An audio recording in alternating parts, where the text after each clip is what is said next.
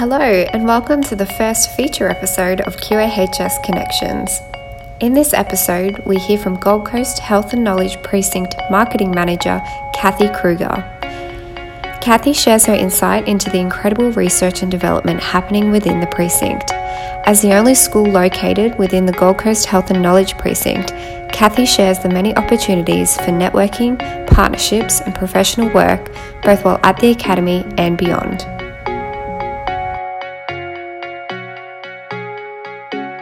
Okay, so today I'm welcoming Kathy Kruger, who's the Marketing Manager of the Gold Coast Health and Knowledge Precinct. And Kathy is going to speak to us about various things on offer at the precinct and the emergence and growth of this fantastic infrastructure that's on our doorstep that is engaging in cutting-edge research that is going to have global reach. So there's a number of themes and topics that we are exploring today, Kathy. Welcome to the QAHS podcast series. And just to give some context for how big the precinct is and how big it will be eventually, the information that I have to hand is, in terms of its innovative features, the precinct will eventually generate $2.9 billion for the Gold Coast economy and support up to 26,000 jobs. What is the particular attraction that you're finding that's offered by the precinct to key partners who are wanting to join this exciting hub? Yes, you're right. So the precinct's actually 200 hectares, so it's quite big, encompassing the hospitals, Griffith University, of course, your school, the area that used to be the Commonwealth Games Athletes Village, which now has a residential component, and also the area that we're looking to attract more and more businesses that are innovative along the lines of health and knowledge. So these sorts of innovation precincts are quite common around the world. But what we've got is also quite unique. We've got these hospitals and we've got the university campus there. We've got the land and we think we've got the most important thing of all, which is the talent and the talent pipeline coming through. So we're looking at the areas that we can really establish niche excellence in terms of global excellence in those areas. And they're the areas we're really trying to attract companies into, and obviously then also provide that workforce of the future for those companies. So you'll, I guess, be familiar, or students will be familiar with the idea of how technology has developed over the years, and they may be familiar with the term Industry 4.0, which is basically the latest iteration, if you like, of revolution in how we do business and how we live. So starting with the Industrial Revolution, obviously we had computers, we have internet, and Industry 4 is really about, 4.0 is really about converging all those technologies. So we see this as being something that we can do here in the precinct, and particularly with a health focus, but also other things like additive manufacturing, artificial intelligence, big data, all those things that come together, converge, and just really create a new way of working. There is some concern from people that it's going to take away jobs that are already here, and there will be some changes. And obviously COVID-19 has now made the future of work different again. But we really think that this is a trend that's going to stay. So we're focusing on a lot on these Industry 4.0 technologies. Everybody watching the screens and media at the moment, we're all watching with bated breath to see what's happening with development of the COVID-19 vaccine across the world, and fantastic work going on in Australia with that. The turning to the really pioneering health and knowledge aspects of the precinct, clinical trials are underway and are at the forefront of all of our thinking. Of course, with racing to develop the COVID-19 vaccine. The clinical trial unit, so Griffith University's clinical trial unit in the precinct, has got purpose-built facilities for phase 1 to phase 4 trials. And also the Gold Coast University Hospital and Gold Coast private hospitals are active in clinical trials. And there's collaboration. The precinct and the very nature of it allows for that collaboration. Can you share with us in what areas have some of the commercial trials been conducted? Yes, so we've actually had over 100, I'm probably going to say 150 now, probably trials, different trials. So some of them are what we call investigator-led, where the researchers come out of the university, and some of them are big multi-centre trials that may be happening globally, some of which we've actually taken a lead on, which is really exciting through some of the very great specialists that we have in the precinct. So COVID-19 has actually impacted the races on for the vaccine and for treatments, and there's a lot of work happening within the university and also within the hospital on that, on trying to participate in those vaccines or treatment research projects, but it's impacted on a lot of other research as well. So that's a little bit of a shame, because you may know the students are probably familiar with Institute for Glycomics, which is a flagship research institute within the precinct. And they probably also know about the malaria vaccine that's being developed there. So this is a whole parasite malaria vaccine, very exciting. It's a product of about 15 years' work, which is normally what vaccines take to develop, in the laboratory there by Professor Michael Good, AO. So he's a really distinguished person to have here in the precinct. We're very lucky to have him. He's a former head of the National Health and Medical Research Council. He's a Queensland Great, a Eureka Prize winner. He's got a lot of credentials, and he's recently been appointed to the National COVID-19 Health and Medical Research Advisory Committee. So he's certainly someone that we value a lot. So that vaccine development is still happening, but it's slowed a little bit, unfortunately, through the process of COVID. So, but as you may be aware, the new drugs, vaccines, diagnostics and devices have to go through a process of development in the lab, and then there's usually animal trials, and then the first step is to prove the technology is safe for humans. So they've done this with the malaria vaccine. But we also have trials that repurpose existing drugs, which is another really exciting area. So we have trials that are looking at a drug that is a blood pressure drug that could be used to prevent the recurrence of prostate cancer. So this is really exciting because it shortcuts that normal process of development of drugs. And then there's other things like chronic fatigue, Crohn's disease, Alzheimer's disease. There's medical device trials. So it's really quite diverse. So that's very exciting. And as medicine becomes increasingly personalised, we're going to see a lot more of this type of thing happening. So we'll be looking at patients having an actual cancer cocktail, if you like, of chemotherapy drugs or immunotherapy drugs that are based on their own genetic profile, and might actually look at editing their genes to trigger an immune response to cancer, which is pretty exciting. And also having their own medical implant or device custom designed for them. So it could be an orthopedic device. So that's all really exciting. It's where we're seeing this convergence as well of skills. So you've got the science, you've got the medicine, you've got the engineering, you've got the business, and it's all coming together in those sorts of areas of clinical trials to bring them right through to commercialisation. So having these centres for research excellence, it's literally in our own backyard in the precinct. It presents opportunities for our students to align some of their school-based research with world-leading healthcare research. An example of that, which I've read about on your precinct and heard from you directly, is in the interventional neurovascular radiology. It's a mouthful, isn't it? It is, yeah. It's and using Griffith University's Advanced Design and Prototyping Technology Centre. A whole new world, isn't it, out there with medical science and technology coming together, and working with specialists at the Gold Coast University Hospital. Can you share with us, give us some insight into that particular research? Yeah, it's really, really exciting, actually, Vanessa. It's so we have a couple of clinicians who are really leading, world-class leading, and I know that term gets bandied around a bit, but they definitely are. So we have Dr. Hal Rice and Dr. Letitia de Villiers, and they're interventional neurovascular radiologists. Basically, what they do is minimally invasive procedures to remove or correct aneurysms in the brain or pull blood clots out of the brain.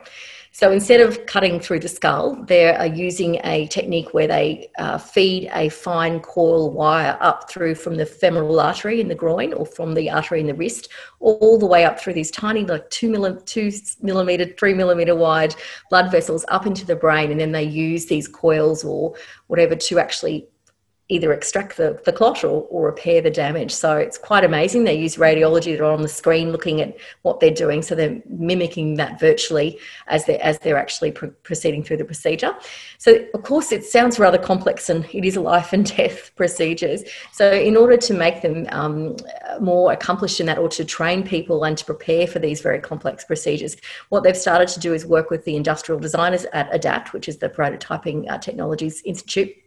And they're designing exact life-size replicas of these blood vessels with the aneurysms in them, 3D printing them, and then they're using those models to assist in the planning and also to train professionals from all over the Asia Pacific. So that's really exciting. I think they've said they've done something like 1,000 or more procedures, so they can technically have 1,000 or more models. Each patient is different, each condition is different. So yeah, very exciting. And we're hoping to have a facility within the precinct that actually provides that simulation training for the specialists from overseas. And it's really a good example of that collaboration because we're getting different disciplines coming together. And one of the key messages that's coming through nationwide is for young people that a number of jobs, a whole host of jobs have not yet been created. So preparing young people for entering a world where they need to be skill ready for jobs that have not yet been created is a core aspect of what we do at the academy and here at school. So what we do know in preparing students for the future of work, they do need to have high-level skills in STEM, so science, technology, engineering and maths. That will best prepare them for future being job ready. Medical, and this is changing rapidly and constantly in the medical field. So we've got medical practitioners now integrating technologies in surgical procedures involving same day, same procedure, 3D imaging and scanning, manufacturing, surgical resolution to fast track operations. And we know that the precinct is going to be at the forefront of artificial intelligence in healthcare. Can you share with us the transformative partnership work that's underway with IntelliHealth Queensland, Gold Coast Health, industry and universities in this area of artificial intelligence in medical healthcare? COVID-19 has actually seen quite an acceleration in interest in AI, and so the state government has established the $5.5 million Queensland AI Hub, which is virtual at the moment, which is quite appropriate, and the Gold Coast leads that program of AI in healthcare.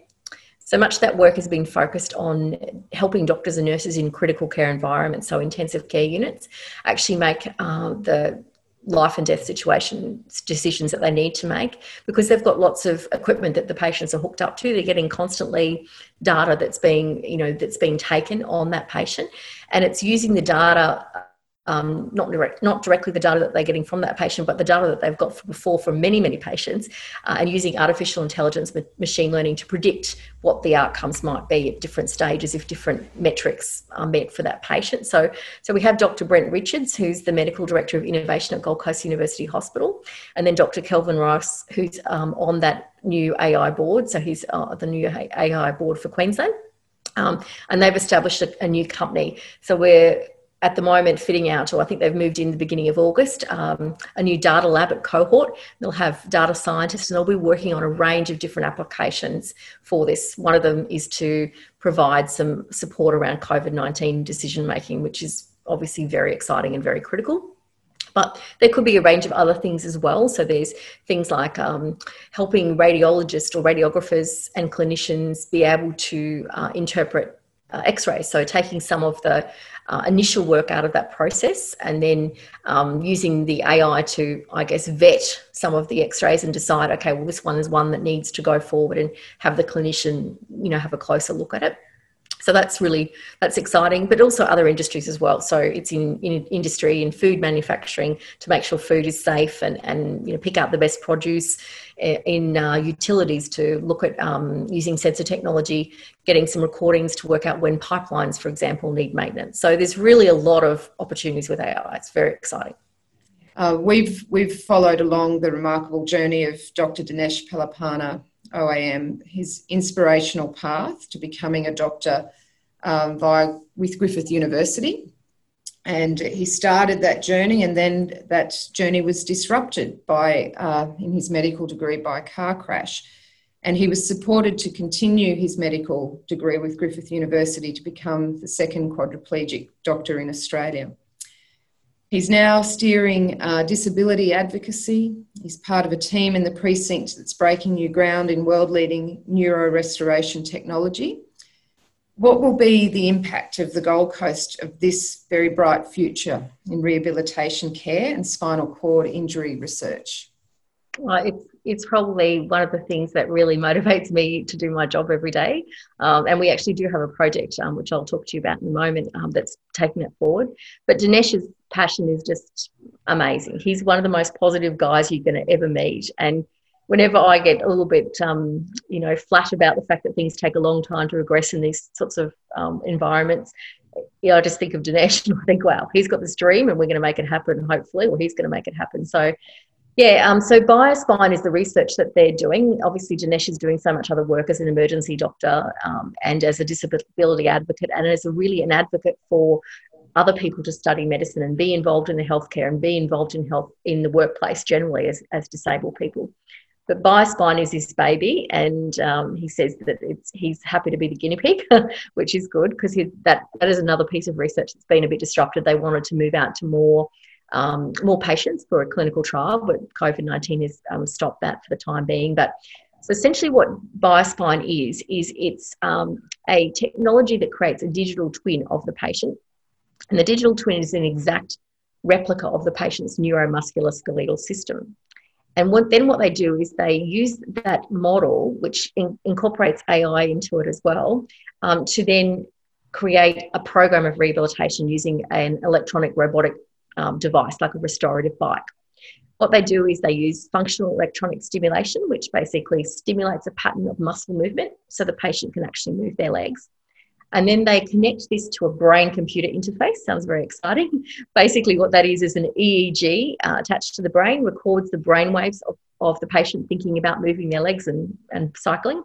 And then that's interpreted and translated into the muscle movement patterns. And then you get this beautiful feedback loop. So when the legs move and move the bike, then you get some sensory feedback back into the model. And over time, it actually closes that loop that's broken by the spinal cord injury or by whatever other neurological injury the person might have. And it actually becomes more intelligent. So it says, well, okay, the patient's improving in their rehabilitation. How do we change that rehab, those patterns up for them and keep that improvement going?